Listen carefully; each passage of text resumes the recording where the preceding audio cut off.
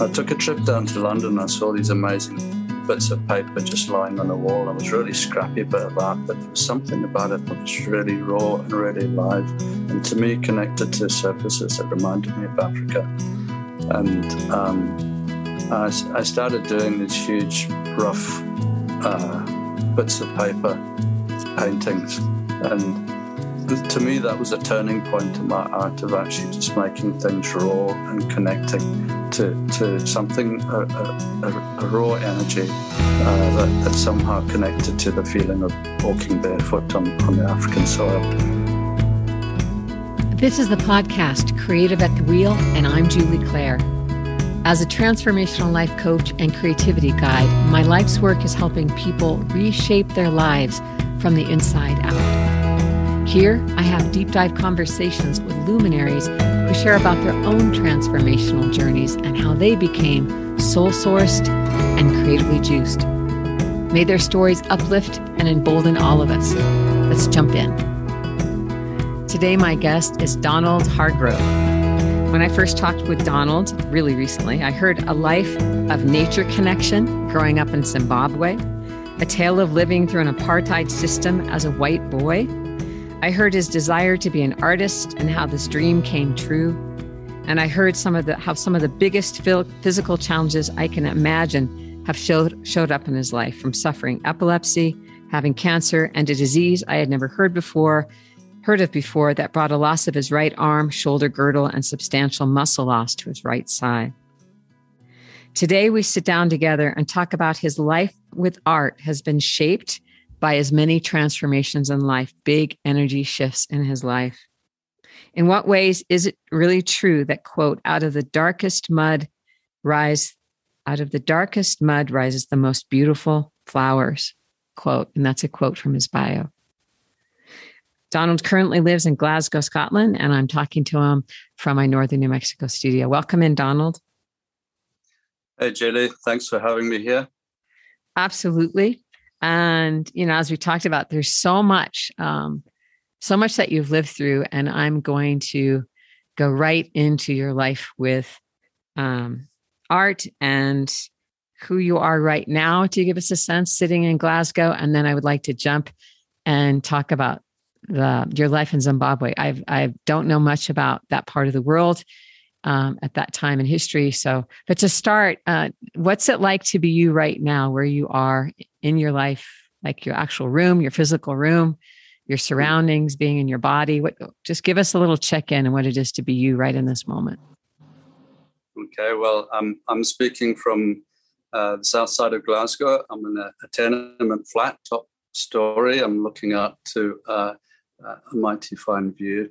And so I'm a school teacher. I teach in a secondary SEN school in art and design. I'm an artist, and I teach yoga as well. So I've got a few strings to my bow. I've recently, 5 years ago, as you say, had a monumental change in life. And I'm sitting here having lost an arm and other bits and bobs. But, I've come through that and living my life as best I can with the challenges that presents. But on the whole, I have to say, I feel really blessed, not only just to be alive, but to be able to live a good life. That's beautiful. Welcoming me into Glasgow. I'm right there with you. What is your, what is your current, let's just jump right into Zimbabwe. What was like for you? This is a story I have not heard, but I know it is part of history. When Zimbabwe was Rhodesia, is that right? That's correct, yes. What was that like to grow up there, and how at age, 16, you knew that you wanted to be an artist? How did that all get started? What was that like? Yeah, so I was born in Zimbabwe, or Rhodesia as it was called then. And you kind of grow up into whatever you grow up into. And as a child, I suppose, you don't really question what arises that you're born into. It's just what you've arrived into. But the system and the country that I grew up into, which was Rhodesia then, was a complex mix of an incredibly beautiful country, but a troubled country, given the fact that it was dominated by a minority of white people in the African continent. And I became very aware at a young age of this conflict that was there. And I feel, but I was born on a farm, and at a very early age, I think I was 2 or 3 or something like that. We left this farm. Basically, we ran out of water there and moved into town, and there was kind of segregation that existed between where you had white suburbs, you had black townships, and then you had sort of this unpleasant term of coloured that pretty much filled the gap of everything else that existed within the middle of that. And so we lived in a sort of poorer end of town, and on the other side of the street there was a family of mixed race. And I became friends with a couple of these lads. And that was probably my first kind of education into, how life was for people that weren't white. And, with this country, with this group of people, the grandmother was an original African, and her daughter was half caste, and the children were of different colors, of brown and white. So they're basically so complex. In another society, that might not be quite so complicated, but it was. Well, let's face it, it's complicated everywhere. Race is a complicated issue, but here, it was so much to the extent that this African grandmother was the only way that she could legally live on that property was to be the servant and live in the servant quarters in a shack in the backyard. And that's what we're talking about. And so these two boys, who we're talking between the ages of 4 and 10, when we were friends, they were hardwired into what their awareness of race, and I thankfully I can be so grateful that my parents encouraged that friendship and strongly taught us not to be racist, and that wasn't the norm in the country. It really wasn't, and I'm so aware that we are a product of our parents, and had I been born into a different parent set, I could have ended up with a completely different point of view on the world. And so, I just feel really grateful for that. Absolutely. What was that like for you as a boy to, like you said, we're born into what we're born into. We take it as the water we swim in. What was your early life like there? Being exposed to that kind of complexity and racial divide, and essentially we're talking an apartheid system, sounds like. Well, absolutely. It's apartheid. I mean, the word apartheid was a South African term, but it was essentially no different in Rhodesia. At the same time, a war was raging on the borders of the country. So it's difficult to kind of express what it was like, because common everyday life just felt very, very normal. Well, I was never really aware of there actually being a war going on for the best part of the time, apart from people kind of talking about this happening. But It wasn't like there was shooting in the street. It was an incredibly safe place to grow up. I mean, we'd go wandering out into the bush in your bare feet, and the level of freedom that I had as a child was just absolutely wonderful. So as a playground to grow up in, Rhodesia or Zimbabwe was just the most joyful place to be, and so it was mixed with this sort of connection to landscape, connection to so many friendly people, but also the awareness of a divide that existed, and of which I'm completely a part of. I mean, we my relationship on the whole to African people at that point in time was the cook and the gardener. It's amazing, isn't it? And then how do we get to you being there, growing up, having this wildly free time, going to school? How do we get to you being at age 16, knowing you want to be an artist? What happened? Well, it kind of led to the point prior to that, really, is that I at age 12, I got epilepsy. And that was a bit of a turning point in my life that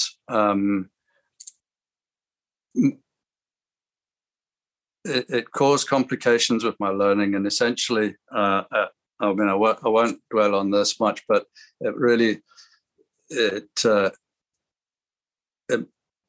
the medications caused me problems in studying, and my parents realized that the simplest thing for me to do at this stage was for me to leave school as early as I possibly could. So at 16, I left school, and I was something of a lost soul at this point, trying to figure out what to do. I loved art. I was already going to the Bulawayo School of Art on a sort of casual basis for classes. And we went to see Alex Lambert, who ran. So the Bulawayo School of Art was a school that existed within Bulawayo City itself, but had its original sort of centre was in the townships in Mzilikazi Arts Centre. And anyway, an offer was made that I might be able to attend in Mzilikazi that was being run in Bulawayo Art School, and on the basis and understanding that I would be the only white kid in the class in the school. Basically, Mzilikazi was set up in the first instance to provide for craftspeople that were working on the streets of Bulawayo and Zimbabwe at the time, or Rhodesia at that time. And, I grabbed that with both hands, but given what was going on at the time, this was now sort of 76. The war ended in 1980. Things were really hotting up, and here I was, a 16-year-old boy sitting in a classroom I was the only white guy, basically, and it was the most amazing year. I was treated with such kindness. I was basically just another person in the room. And it was a proper education. I would say that my art education was by far the smallest part of my education. And I had an opportunity to go places that most white kids didn't get to go. I would go into the townships frequently with these guys, which wouldn't be a place that a white child would be heading into. It was just a very, very special time. And I think the thing is probably what I alluded to in the beginning is when you're in things, and especially as a child, you just accept what's in front of you, and without challenging it or questioning it. And it's only later on when I look back on that and I just think to myself, my God, that was actually an incredible opportunity and time that you had that just came upon me by chance. When you look at it now, Donald, do you think it, I mean, I'm hearing you say it didn't take courage. It was natural. It was what was showing up. It was the moment. But what do you think it gave you as a kid, or who was it in you that felt totally yes to being the only white boy in the class and sounds like didn't didn't think too much about that as a question whether or not to go. Is that, I hear you giving credit to your parents, but what's your sense of how that continued to shape you in terms of adventure or curiosity or boldness or acceptedness? I don't know. I think already. I mean, I had even from a young age with these kids done and from growing up from across the road when I was between sort of 6 and 10, developing that friendship and developing a very strong sense of the right and wrong of the race issue, and whilst that we then after 10 years old, I moved into the suburbs, and that those friendships drifted just as a result of change of proximity, but that feeling that I had of that racism was basically just wrong, and and I was exposed to it frequently, and but and I can't say that I ever spoke out about it, and I would be around at people's houses and fathers talking about in an extremely racist way and all the rest of it, and it's not like I would, as a child, say, "Excuse me, I think you're out of turn here." I wouldn't do that, but it just felt okay, and it felt fine. And I suppose also the other thing was attending this guy Alex Lambert, who set up Bulawayo Art School. He was a real pioneer. He was a white man, but he was a real pioneer for the African at that time. And so the Bulawayo Art School was essentially providing art classes for white folk, right?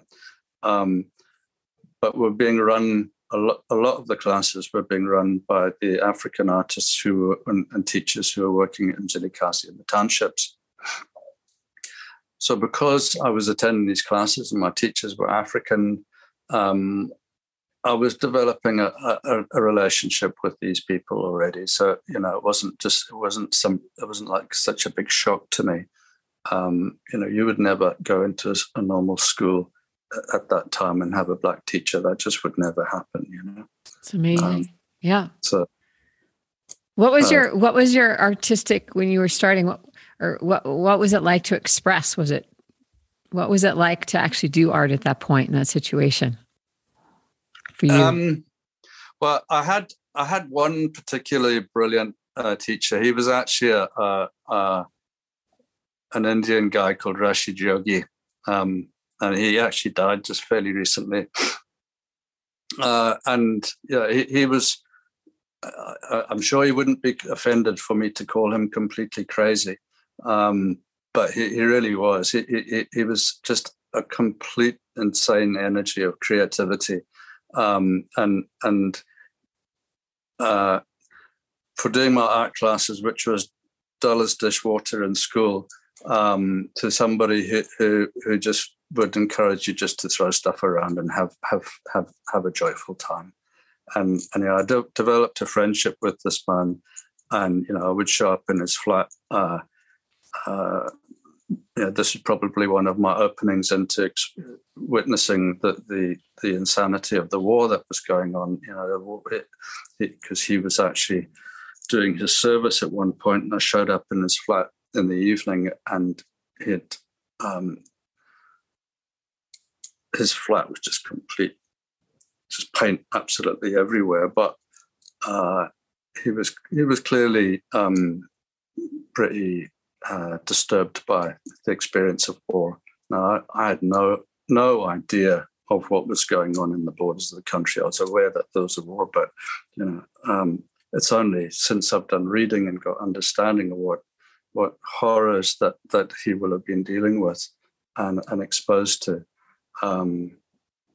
that gave me a window into it. So he amidst all of that, he was a voice for play and enjoying yourself, joy, it sounds like. Oh, absolutely. I mean, it was one of the most alive people I've ever met in my life. His a real joy. And we all have our complexities, and I think living in a country where you have such complex issues going on, that those are only going to be exacerbated. But yes, his joy really fed into my creativity as a young lad, and I would say that I could definitely credit Rashid as one of my inspirations and my drivers to really want to be an artist.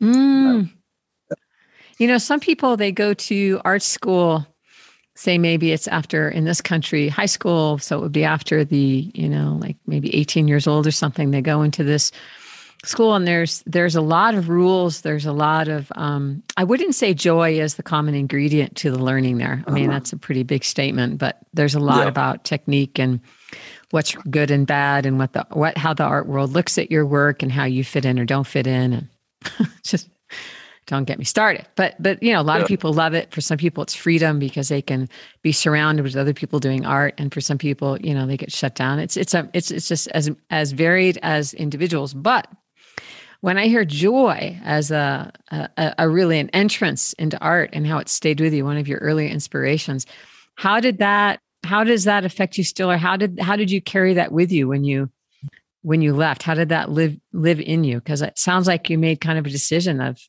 or somehow it kept building, that you wanted to keep going with art. Well, yes. I mean, it certainly, at that point, it was the only thing I wanted in life. It really was. I wanted, I left Zimbabwe in 1978. There was a breakup. There was a few reasons. A breakup of my parents' marriage. There was a recognition that, if I were to stay on, I was going to get called up into the army. In fact, I did get my call-up papers just before we left. And so my mother and I came over to Scotland, which is where my mother's originally from. And it was a bit complicated because I didn't have qualifications to get into art school, and the likelihood of me getting them at that point in time was pretty slim. But I managed to get in on the 5%, which is basically they had a 5% quota that providing the portfolio was of the highest level. So I spent a year doing it, putting my entire energies into making that portfolio, and got into art school. And that was a real turning point for me because then I could see that I had this chance to do something and actually be an artist. And I had a very singular vision of what being an artist was at that point. And there were a few students in there who were coming to art school to be school teachers, and I couldn't make sense of that. To me, that was just, I was an appalling snob, So I've got my comeuppance that I'm now a school teacher. So, but yeah. And all right, so now you're in Scotland, and you've got you really gave it focus, and what I hear is real commitment, a singular vision. There was a drive. You knew it's what you wanted to do, and it opened for you. And so, who are you? Are you like a realist kind of guy? Are you an expressive, abstract? Who was starting to show up there as an artist? Like, what kind of voice in you found a place to express itself? Well, through art school, pretty traditional teachings that we had. We were doing a lot of life drawing, which I absolutely loved. And so the sort of traditional path at that point really suited me. I loved just drawing, and I loved line drawing. I still love line drawing. To me, line drawing is just one of the most amazing things. There's something about that singular connection to the paper where there's no. One might be just taking the pen for a walk with it, and the other it's really just holding true to to the line of whatever you're drawing, and essentially for me feeling that energy. And the energy of whatever I'm drawing for me is really, really important. That I somehow get into what I'm drawing. But, and I don't mean like sort of get into it by being enthusiastic about it, but actually becoming it. That I actually have some sense that I am this thing. And when I feel that sense of connection, I feel that comes after a period of time of doing it. It's not like it instantly arrives on me, but whilst I'm drawing or whilst I'm painting, at a certain point, I feel this sort of sense that there's less of a separation between me and it. And when I'm really in it, I feel like there's no separation at all. And that's a really joyful thing. Oh, it's beautiful. Immersion. I hear immersion. I hear immersion. Yeah. And a dissolving into time. I think of that as passion in a way when we lose track of the time when we're in that moment. And it was beautiful. The power of that possibility. And you definitely have experienced it. In my mind, I'm still holding that you've been brought in with an incredible level of potency and joy in your early days in Zimbabwe, Rhodesia, Zimbabwe. And now here you are, and you've gotten in and you're doing all this. And to this day, it sounds like that's your relationship with art. But there's all of these pauses, right? When you said it's not always that way. And a lot of us live in a lot of those pauses, and we wonder, what is that like for you, say, if you haven't done art for a while? Because you've had many pauses, right? Even going through this recent serious health challenge, I'm sure there was a long time where you weren't making art, right? I'm assuming. Oh no, absolutely. I've had some serious years where I've not made any art. After art school, I moved on to London and continued making art there for. I was there for 10 years. The latter part of that period, I began to kind of lose my vitality for art, and I was starting to get into other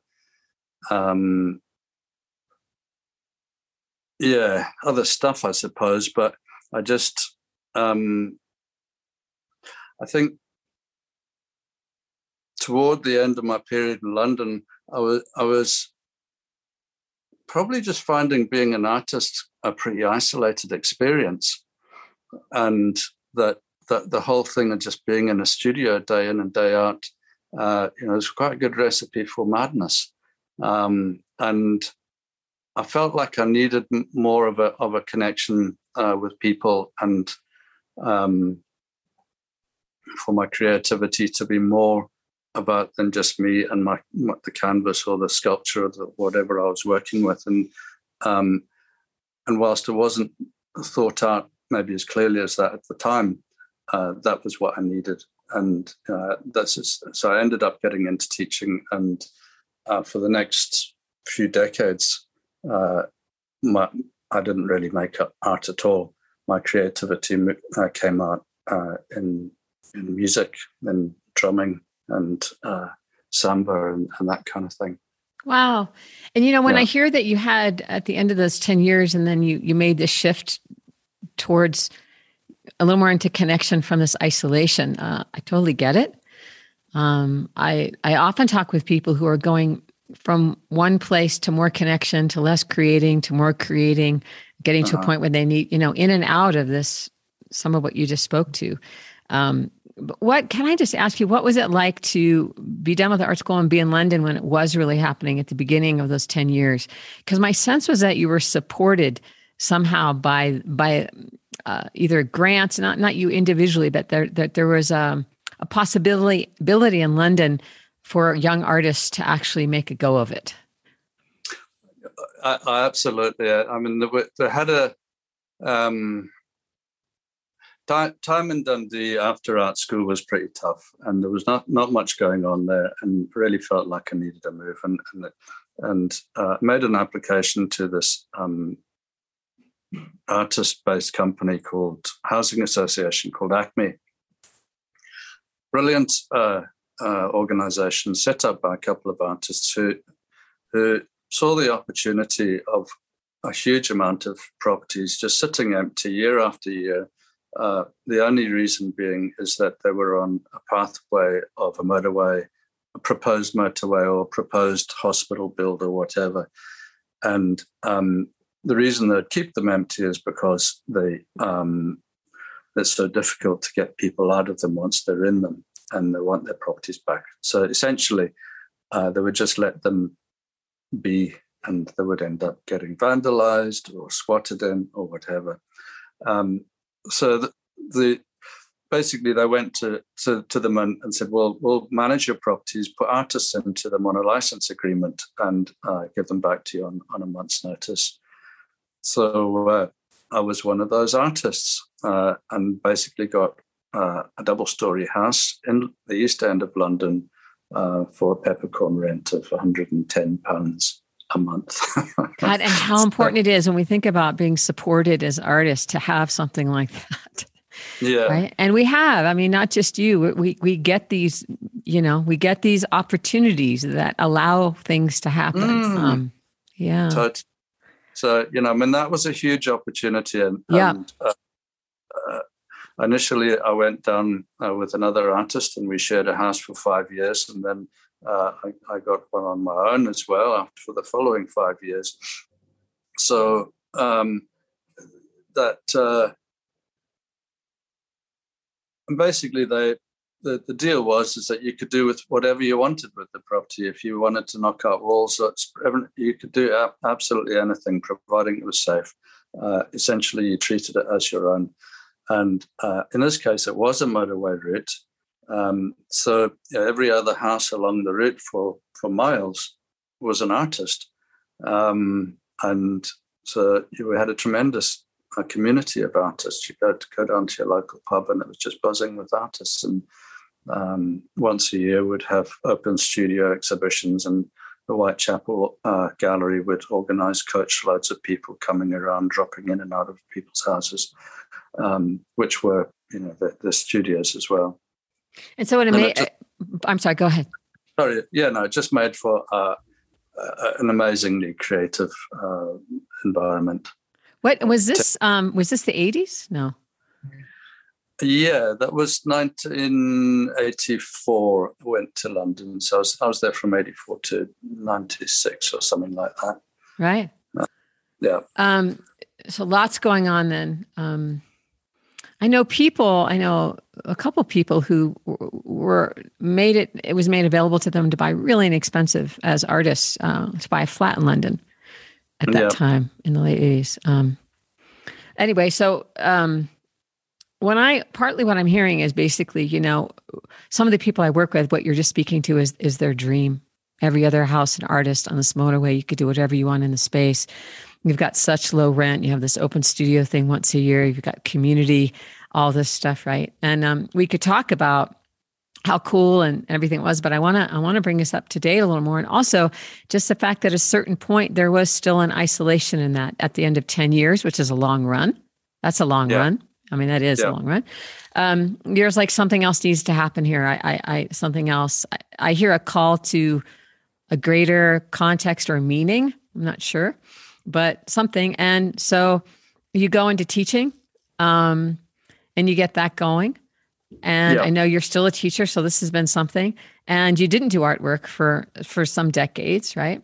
Yep. And bring us, how did that shift again? Where is the next transformation for you finding art again in terms of your own personal self, and how your body situation helped shape that or continues to shape that? Yeah.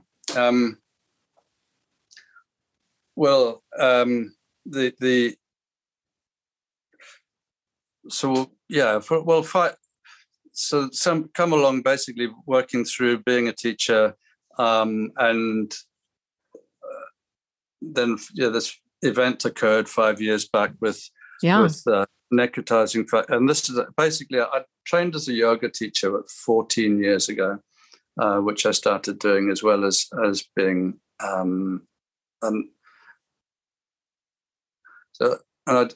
we'd gone off on a trip to Crete, and So at this point, I was very fit, didn't drink, didn't smoke, and just out of the blue, this thing happened.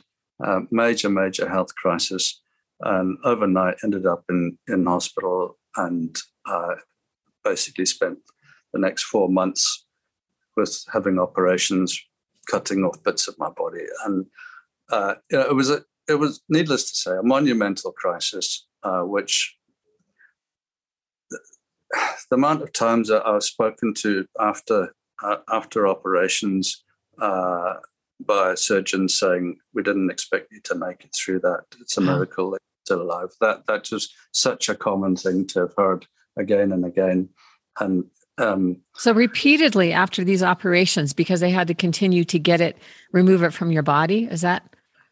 Yeah, well, basically, you've got a very, very short time frame to firefight necrotizing fasciitis, and so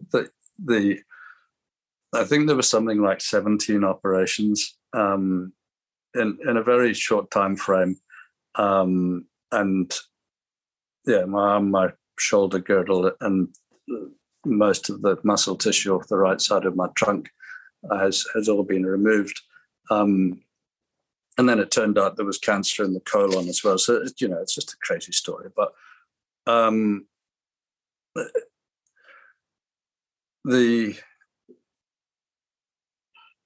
needless to say, a massive trauma. And I suppose I'm probably the processing of that is still underway. Yeah. But how can it not be? I mean, I hear total life and death situation. You have doctors telling you it's amazing you made it even through the surgery. And it was such a surprise. It sounds like overnight from Crete, experiencing kind of this full health experience, and then immediately coming back to this. That's talk about trauma and shock. I can't imagine that was only 5 years ago. So, and how are you finding? What's helping you mostly here to work through that? And it sounds like you got really quickly back to work, like within a year, which to me sounds really quick given all that. Well, the recovery was remarkable. And one of the things that they did say to me was that, had I been your average guy, or I would have died. And it was really because of the fact that I'd got my yoga practice, that I was so fit that's what pulled me through. I just feel incredible gratitude to the NHS that the NHS in Glasgow and in the UK is, the service that I got from them was just quite extraordinary. National Health Service? National Health Service, yeah. So 4 months in hospital, didn't pay a penny. Okay, I mean, of course, it's paid through your taxes, but moreover, the fact that I really couldn't fault the service I got. It was quite extraordinary. Real love, a service of love, and huge gratitude to my wife and to family and friends who stood by me day in and day out. So, I think you don't come through stuff like that without massive amount of love around you, and I'm ever grateful for that. But yeah. So a year later from that, you're actually going back into teaching. How did?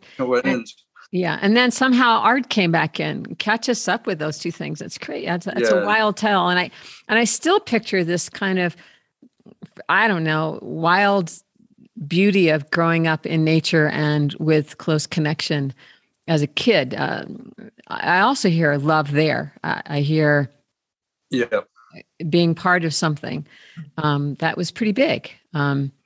So here you are. How have you done that and dealing with this trauma and come back in the way you have? Yeah, well, I think, work has actually been a really important part of that. I was supported really well in my return to work, and I for a good while, I would just lay a mat down in my classroom at lunchtime and just fall asleep to be able to make it through the second part of the day. And but there's something about this. We all long not to have a job and just to do nothing. But actually, times like this, I actually realize the importance of work, and that thing of actually getting out and doing service for others. And I have a wonderful job. I really love it. I work with SEN kids in a small school, and it's a very, very creative, joyful environment to be working in. And so I think it's trying to get the balance of not getting so exhausted that you do yourself in, but at the same time getting myself out of my own head. And away from the awareness of pain. That's just an ever-present thing that's going on in the background.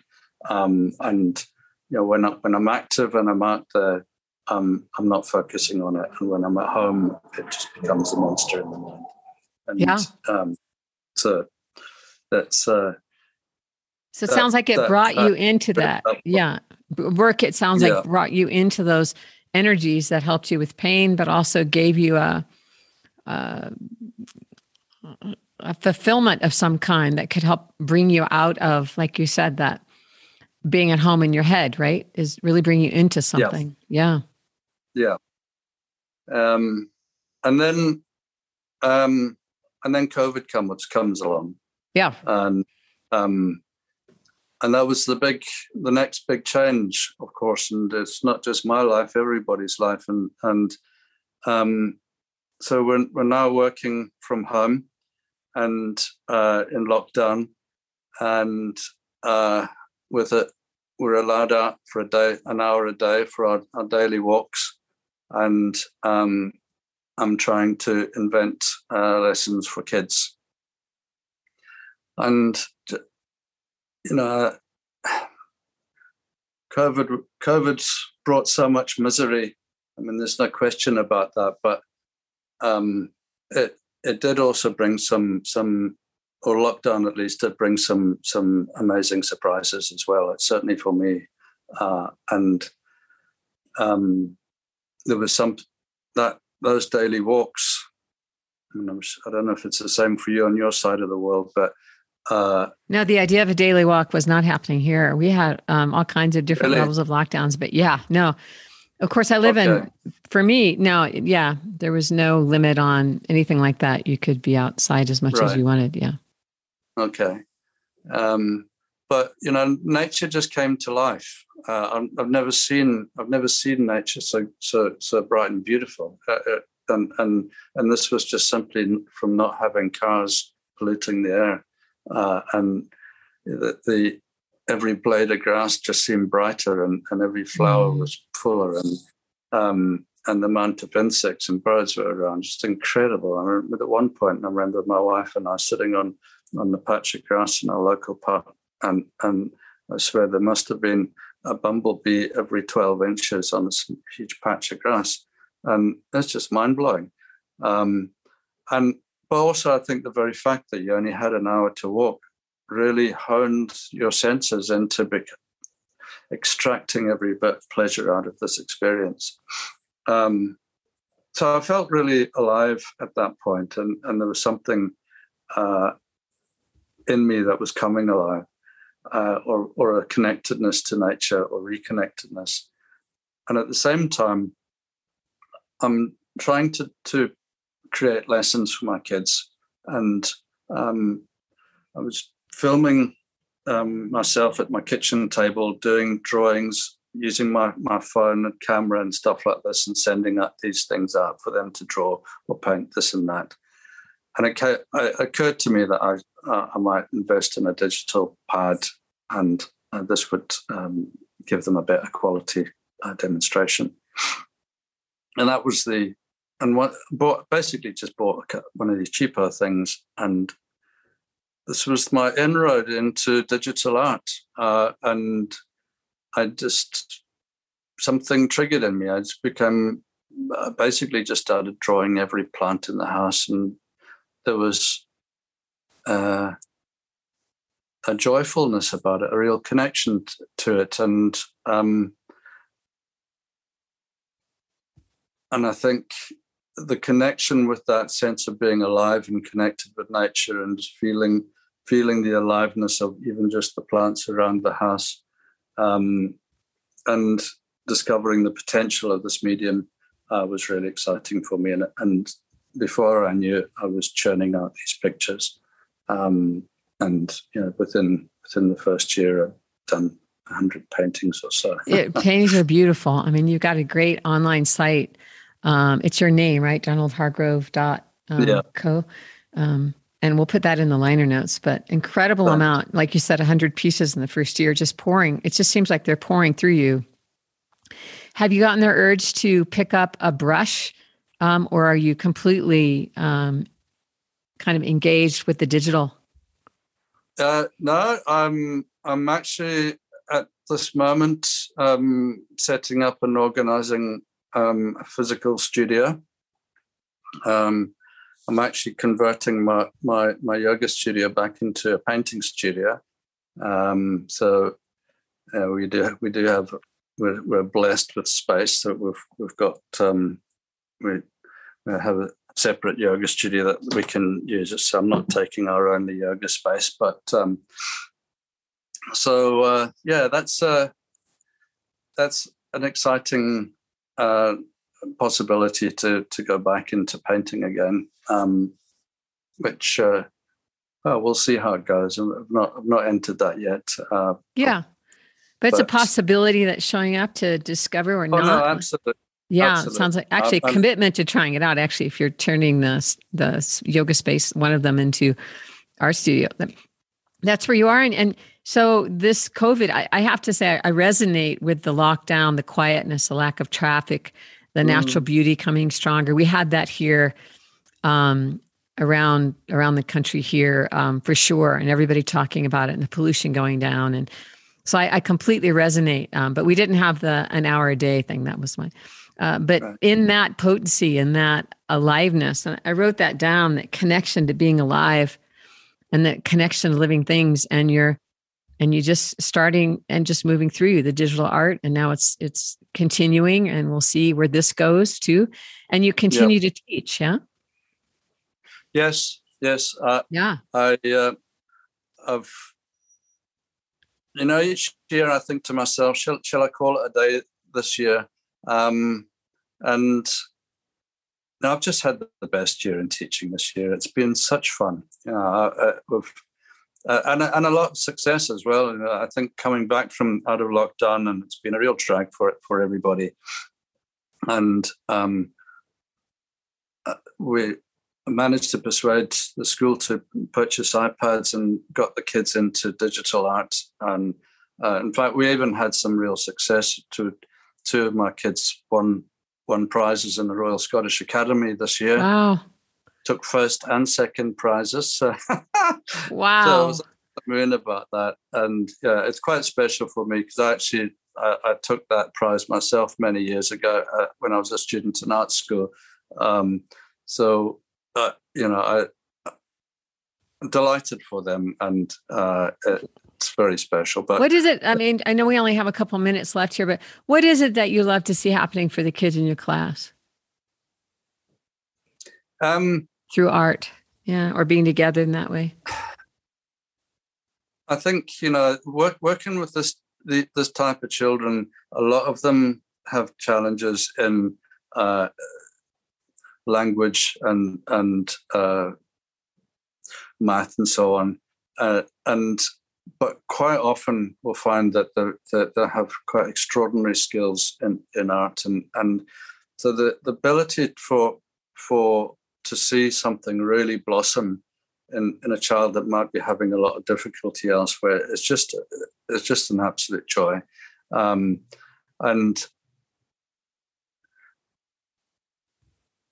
I suppose it's really about just having fun, If I can bring happiness to in a creative space in a classroom, then as far as I'm concerned, that's the biggest result you're going to get. winning these competitions is great, but that's absolutely not the be all and end all. That's just a wee perk that comes along the way. Smiling children who love being creative. That's the best, as good as it gets. Do you see them? I mean, do you see the impact that has when they find joy in something they're actually good at or feel good at? Do you see them change as people? No, absolutely. Yeah. I've had kids who've sort of started off in the early years who've been really difficult children, shall we say? Yeah. Challenging, and who have ended up. My fourth year class this year. I've never seen anything like it, really. That they come in day after day, take out their work and just start working. And I'm not crediting this to myself. It's just they're great students. They're working really well, really, really well. That's the joy of it is when it works. Other times it doesn't. You've got to grate against and push but. Yeah, I don't know. Maybe things just went well this year, but I've had a great year. I'm thrilled to hear it. Happy to hear it. Yeah. And also, this is happening at the same time when you've just, done a lot of your own artwork at the same time. Yeah, no, that's right. There's been a lot going on. I've had an exhibition in Geneva, and the school allowed me to go away for this, so that was really exciting, and previous to that, there was some work taken to Dafna Judea Museum in New York for a few pieces. So that was sort of a bit of encouragement to get the ball rolling, and we'll see how things go from here. Well, beautiful, beautiful pieces. People are going to have to check that out. When I'm listening to you, I really feel like there is this call to life, or the existence of such a strong life force in your life, along with extremely life and death. And right now, dealing with pain on a daily level, that's not easy. I wouldn't say anything about it, but I know that's got to be super challenging. But knowing what works and what it's like to be engaged and immersed and bringing that in and sharing it with other people. And just all the way through, it feels like there's, it's so multi-dimensional. It's not just the light, and then the dark coming in and challenging. Like it sounds like there was always both the light and the dark.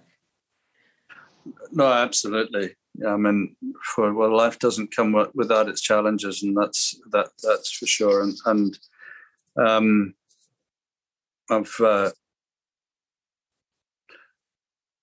I think, even if when I reflect back to a certain point when I'd left art school and I was trying to find my way in a style that suited me or something that really gripped me, and I felt like I was still stuck in something that was a bit